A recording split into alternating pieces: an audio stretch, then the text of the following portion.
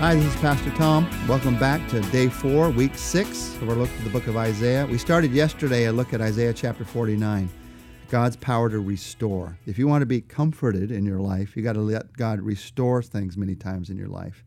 And yesterday we began by looking at the truth that restoration begins with God's timing, God's power, God's word. As we continue through this chapter, Isaiah next gives some pictures of restoration. What does restoration look like? I know what it looks like to restore a table.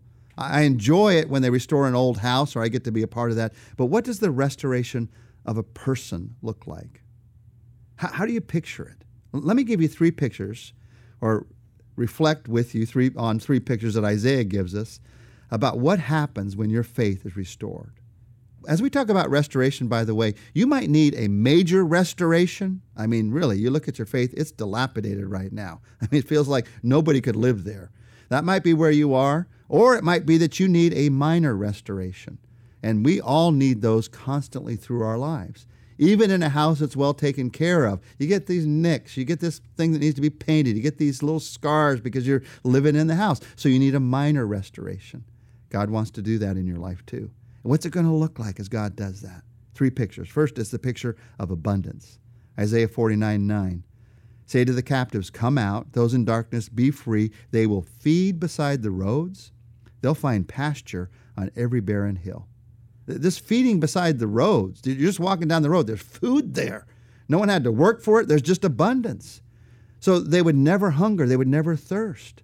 And every barren hill, all of a sudden there's pasture there. This is a picture of restoration. For you and I, to be restored is to have a new sense of living the abundance that Jesus Christ wants to give into your life. The spiritual abundance, the abundance of a relationship with Him, the abundance of His promises in your life, the abundance of the blessings that He wants to give through your life. If you're living without this sense of abundance in your life as a follower of Christ, you need a restoration. And if you're living without this sense of abundance, God can give you restoration because it's His promise. Jesus says, I've come to give life and to give it more abundantly. He wants to give you a life that's connected to Him and that's fruitful for Him. That's abundance. That's a picture of restoration. A second picture of restoration is guidance. Verse 10, they will neither hunger nor thirst, nor will the desert heat or the sun beat upon them. He who has compassion on them will guide them and will lead them beside springs of water. I love this picture. He who has compassion will guide. He will lead to the springs of water. He'll lead them right to where they need to be. God would be guiding them. He'd turn mountains into roads. There'd be a new sense of ease in the direction that life was taking them. And God wants to do this in your life too, to give you guidance. To turn in your life the seeming mountains into roads. He shows you the way through. To give you a sense of ease when you thought there was no way you were going to make it.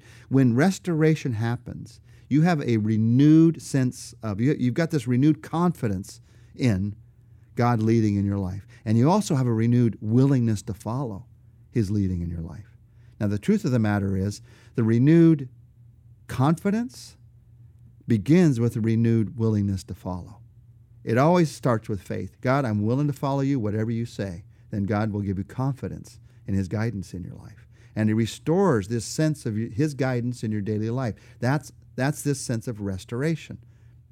Now, there's a third picture of the kind of restoration that God wants to work in our lives in these verses, and it's the picture of joy, just genuine daily joy. Isaiah 49, verse 13, shout for joy, O heavens. Rejoice, O earth. Burst into song, O mountains. For the Lord comforts His people and will have compassion on His afflicted ones. Now, just look at the beautiful expression of where joy comes from in this time of restoration in our lives. The Lord comforts His people. You don't try to find comfort in the things of this world. You don't try to find comfort in the things that you can build. You realize your comfort's going to come from God. And that's where joy comes from. And then the Lord has compassion on His people. When you're hurt, you don't run somewhere else to find compassion. You run to the Lord. And out of running to Him, you find joy in your life because you realize He can handle it. He can carry you through it to a different place in your life. Now, all these wonderful pictures, this picture of joy and of God's guidance, God's abundance in our lives. You might wonder, this just sounds too good to be true.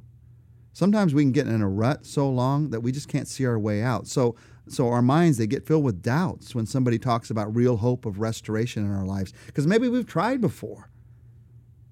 So we've got doubts.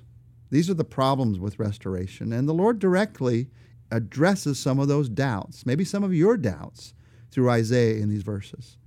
One of the problems is the feeling, but I feel forgotten. Oh, sure, God's going to restore me. God's forgotten me.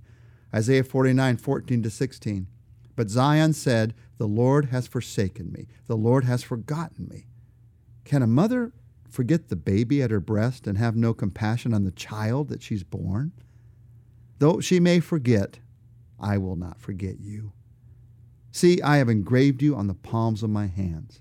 Your walls are ever before me. When we go through tough times in our lives, whether it's because of some choices we've made or other people have made, when we go through times of barrenness in our lives, they make us feel like God has forgotten us. And it's so important to remember that although sometimes we might have to face God's discipline, although sometimes we might get caught up in the barrenness that comes from the sin of others, sometimes we go through emotional deserts, that the Lord never forgets you. In fact, God says 3 things to Israel here that you and I need to hear. They remind us of the truths that make us secure in the fact that God will never forget us. First, he says, can a mother forget the baby at her breast, have no compassion on the child that she's born?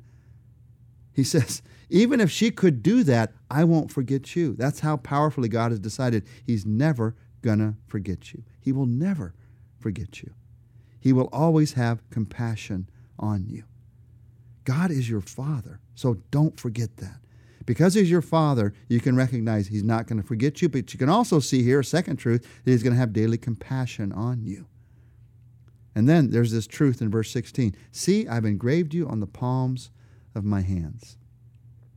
Now, in the original meaning, in this time, it was the idea of never forgetting somebody, remembering somebody through a sort of a tattoo on your hands. But on the other side of the cross, as we look back to what Jesus did for us, it's not too hard to see a deeper meaning here. Jesus' love for you is engraved on the palms of his hands in the nail prints that are there. He cannot forget us. He cannot forget you, because every time he looks at his resurrected hands, he sees the nail prints that declare his eternal forgiveness, eternal love for you. Jesus is your Savior. That's what you hang on to. He'll never forget you. Another problem that people face as they wonder, could I be restored, is they have this feeling, but I've faced failure so often in my life. I've even tried to be restored before, only to fall back to where I am.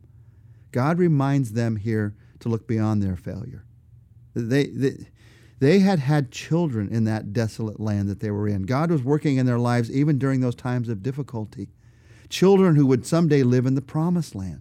So verse 21 and 22, then you will say in your heart, who bore me these? I was bereaved and barren. I was exiled and rejected. But then looking at these children who were born in the exiled land, they say, who brought these up?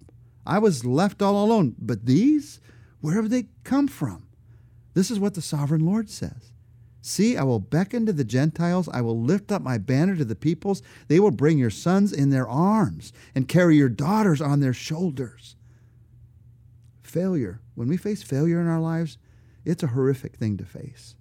And it is easy to come to believe that the failure that you've faced leaves you entirely without a future.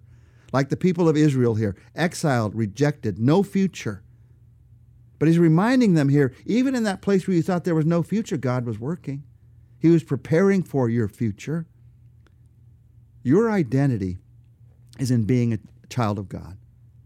The end of your story is not going to be failure because you're God's child. Your identity is not in the failures that you've had, as great as those might have been. As a follower of Christ, your identity is in being a child of God. That is your future. That's what you hang on to let God restore you. A third problem that we face with the restoration that God might want to work, they faced it, is this feeling, but I'm just so tired. I'm not sure I want to be restored. I'm just sort of worn out inside. In verse 23, kings will be your foster fathers, and their queens your nursing mothers. They will bow down before you with their faces to the ground. They will lick the dust at your feet. And then you will know that I am the Lord. Those who hope in me will not be disappointed. If you feel like I don't have the strength to be restored, you're just so tired. Restoration, I want to remind you, was a surprise for Israel. They felt worn out. They felt like there was no way out. But God provided. He provided kings and queens to serve them. And God will provide what you need in this restoration. It's not all dependent on you. It is dependent on God. And when you see God do it, then you will know that those who hope in the Lord will not be disappointed. Your answer for weariness is to hope in the Lord, not to try harder, but to hope in the Lord. Because those who hope in the Lord, the promise is true. You will not be disappointed. Father, as we pray, we remind ourselves that there is no disappointment in you. Oh, there's disappointment in this world. There's disappointment in our circumstances and our relationships. There's even disappointment in ourselves. But you will never disappoint us. And so we hang on to you right now. You are the one who restores. So God, whether it's the daily restoration of our faith that we all need as we're worn down by the dailiness of life, or whether it's a restoration that's been a long time coming, we need to make a U-turn, entirely turn around in our lives. Restore us, we pray. By your power, restore us. In Jesus' name we ask it. Amen. Tomorrow we're going to end this week by looking at 4 confessions of strong believers.